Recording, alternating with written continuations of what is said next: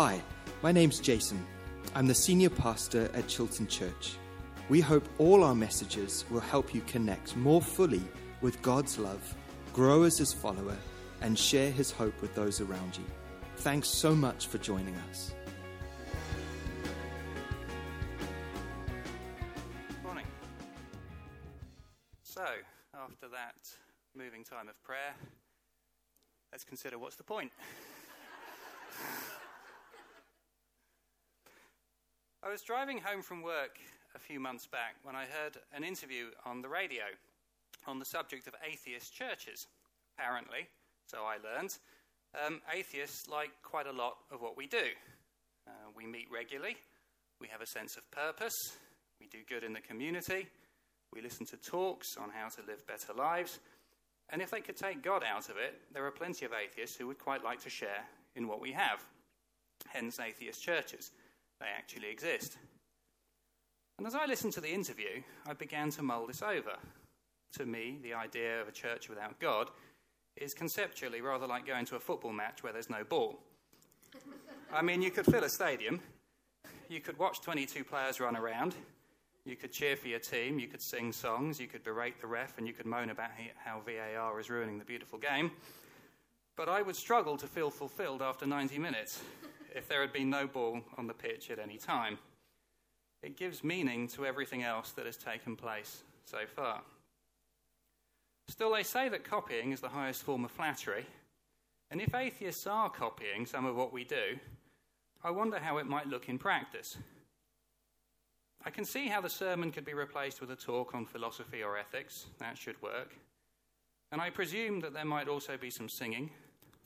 If so, I suppose the first song ought to be something practical, leading into the new year and resolutions, something like, strength will rise as I go down to the gym. I must go down to the gym. And then, presumably, the songs would build towards a suitably meaningful crescendo, something for the hand raisers among us, something along the lines of, shout to the void, all the earth, let us sing, power and majesty, praise to nothing. Still, there is one aspect of what we do that is going to be very tricky to replicate if you're determined to eliminate God from the church experience. It's prayer. I mean, how would that work within an atheist framework? You couldn't very well say anything because who would you say it to? You could sit there in silent meditation instead, but I don't think that would work either, because I suspect that God, knowing his sense of humour, would probably show up and start giving people pictures and visions and words and things, and I'm not sure that would be so well received within that environment. So I think they'd have to ditch prayer altogether without trying to replace it with anything else. Conversely, we are not trying to do church without God, quite the opposite. So we can have prayer, we can have lots of prayer, but, and let's be honest here for a moment, does it actually do any good? What's the point? Are prayers really answered, or, as the atheists might proclaim, are we just kidding ourselves? This has been a tough year for Chilton, in which we have seen some very big prayers not answered. God tells us to pray, Jesus modelled it for us, but still, I think it's legitimate to ask, what's the point? Unless we can be unafraid to ask that question and to try to answer it, then we have nothing meaningful to say to atheists anyway. This is going to be more of a personal testimony than a sermon in the traditional sense, a talk on my journey on the subject of prayer over the past few months. This may not mirror anyone else's experience, and I'm not trying to model anything, but what I am hoping to achieve is to encourage people to think about prayer differently. Then each of us can draw his or her own conclusions and test them against Scripture. Prayer is so vast a topic that ideally I'd like a couple of hours to try and cover the main bases. But ideally you'd like to have lunch before mid-afternoon. So I will try to keep the time, if you will excuse me for only covering this topic from two angles rather than giving it the more rounded treatment that a longer talk would permit. As we've been approaching the end of 2019, I have felt that I had some unfinished business with God on the subject of prayer. As a church, we lost some people this year fellow church members as well as members of our family who may not themselves have attended Chiltern.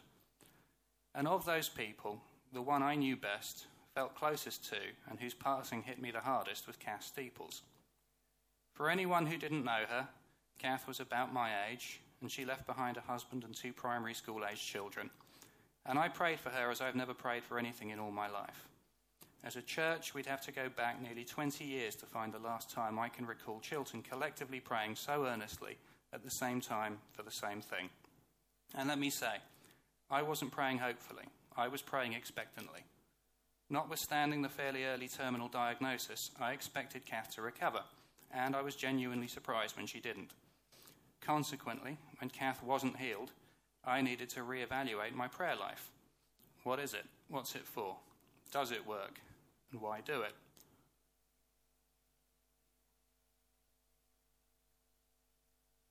Spiritually empty, and I was still being asked to be on prayer teams at a time when I felt like I had absolutely nothing to offer. Praying with and for people was the very last church-related activity that I felt up for.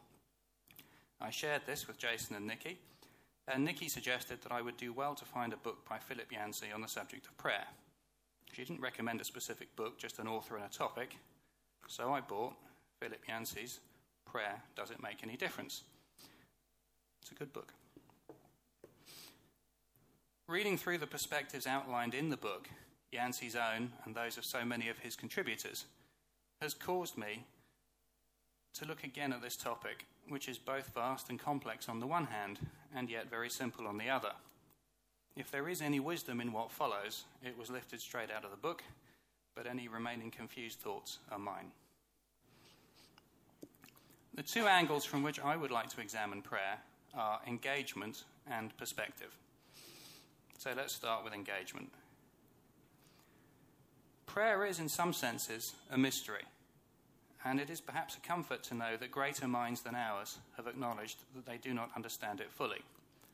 When a doctoral student at Princeton asked, "What is there left in the world for original dissertation and study?" Albert Einstein replied, "Find out about prayer. Somebody must find out about prayer." And if we are going to examine prayer, let's be honest about the real motivation behind so many of our prayers. The Roman statesman Cicero put it rather bluntly. He said, "We do not pray to Jupiter to make us good, but to give us material benefits." It's been 2,062 years and 22 days since Cicero's death, and I would say that not much has changed. How many of us can say that we have spent as much time asking God to make us better people as we have spent asking him to give us what we want, or what we think we want? And what do we really want anyway? Prayer is at its most authentic when we're praying for something that we do truly, really want.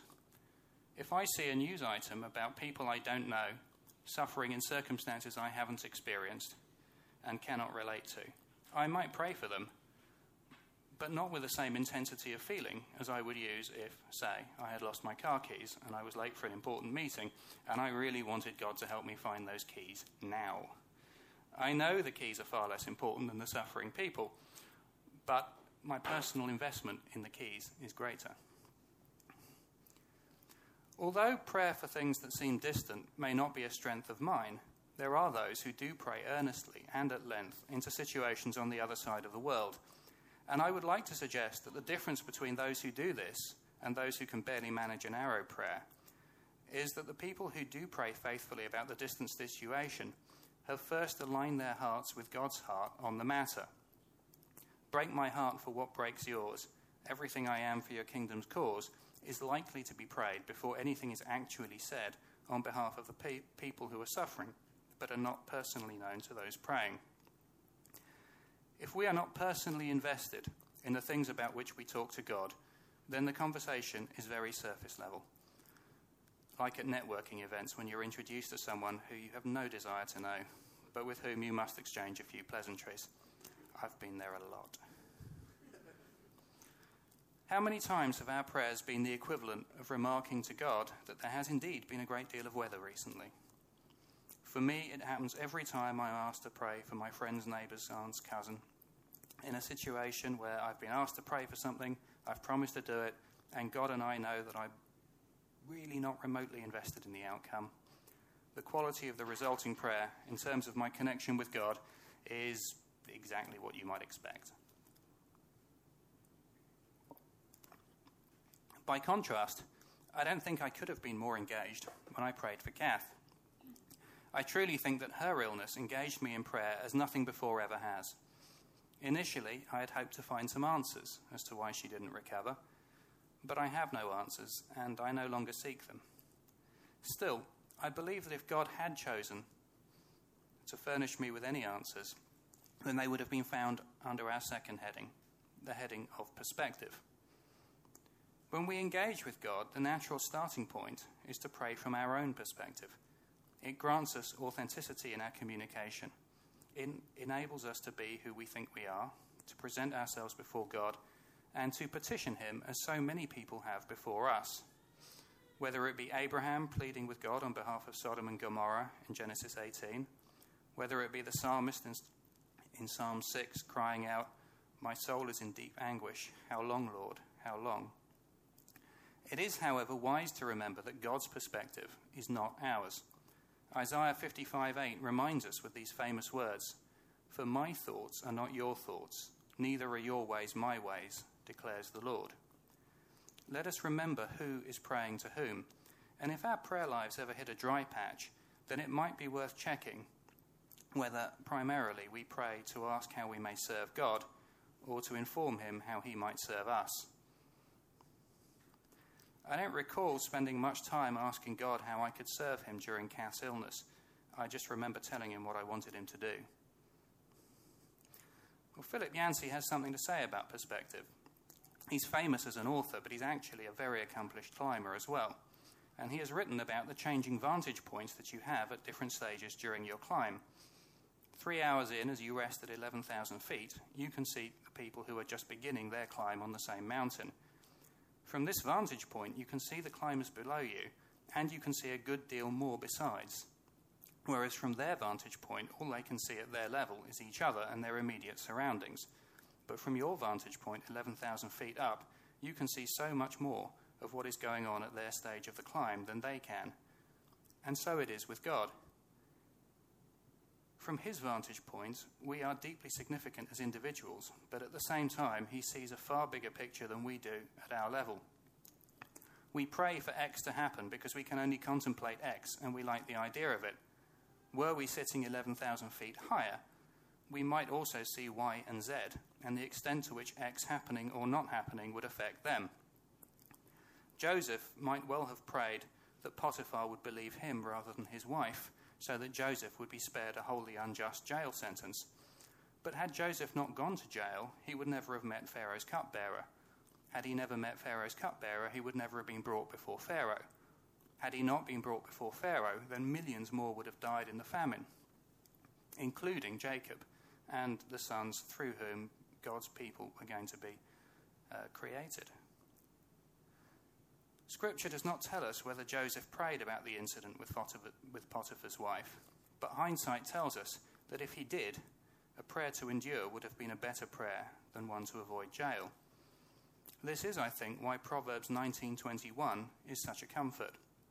There may be many plans in my heart, but thank God it is his purpose and not mine which prevails. That said, at other times people have prayed for miraculous interventions and have received them, God seemingly pleased to grant the requests of his servants. We cannot always see why, but we can trust God. We can ask for what we want as Jesus did, but Luke 22:42 gives us both halves of the prayer as Jesus prayed it. On the one hand, "Father, if you're willing, take this cup from me." On the other hand, "Yet not my will, but yours be done." As a church, we have been challenged over the last few years to pray more boldly than we have at any other time during the 20-odd years in which I have been a regular here. We have been taught to embrace the possibility of the miraculous, to believe in our authority in Christ, and to use it to do big things. And my Christian walk has been much enriched by having the opportunity to explore a side of my faith that I had previously all too rarely even considered. But I feel as we come to the end of 2019, which has seen us take a couple of apparent defeats, And I say apparent because we're not 11,000 feet up and we can't see the whole picture, and so our perspective is bound to be incomplete. But still, it is as well to offer some specific encouragement to those who have fought and this time not seen victory. And so I will share a couple of quick thoughts. The first is a direct quote from Philip Yancey, in which he gives his take on the miraculous. He said, "I believe in miracles, but I also believe they are miracles, meaning rare exceptions to the normal laws which govern the planet. I cannot, nor can anyone, promise that prayer will solve all problems and eliminate all suffering." The second is also from his book. If you are dealing with the fallout of seemingly unanswered prayer, you are in the company of Christ himself. We tend to think of the miracles of Jesus, the closeness of his walk with the Father, and to assume, therefore, that all of his prayers must have been answered. But consider the prayer in John 17:21, where Jesus prayed for unity among believers. How did that pan out? To date, there are believed to be about 34,000 church denominations and sects, so I would venture that prayer for unity is at best still in the pending list, more than 2,000 years after Jesus himself prayed it. In conclusion, I will say that my prayer life has been through a transitional phase since Kath's passing.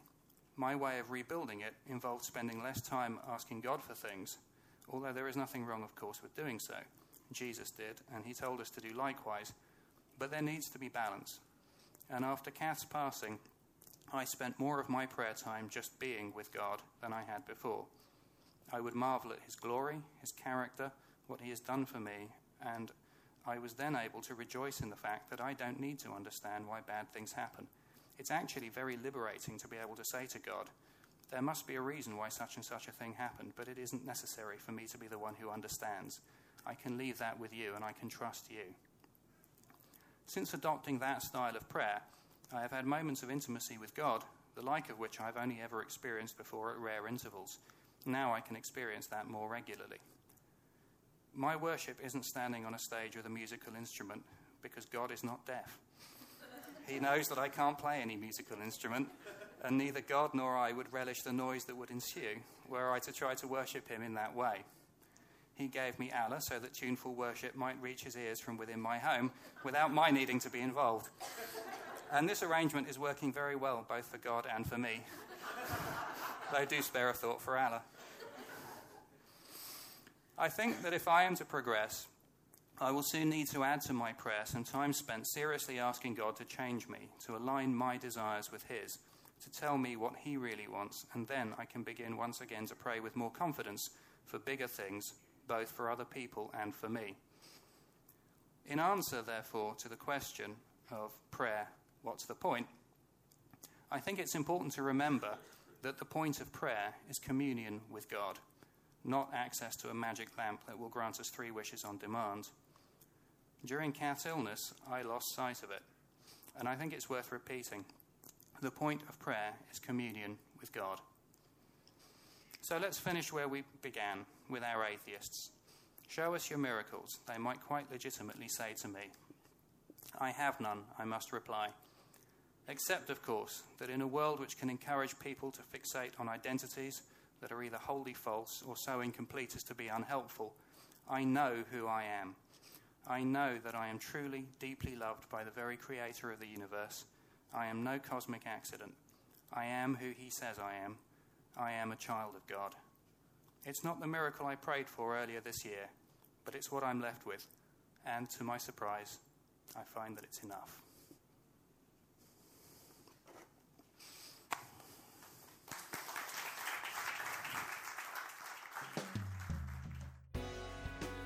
Thanks for listening. If you'd like to find out more about the church and how to connect with us in person or online wherever you are, please visit our website at www.chiltonchurch.org.uk.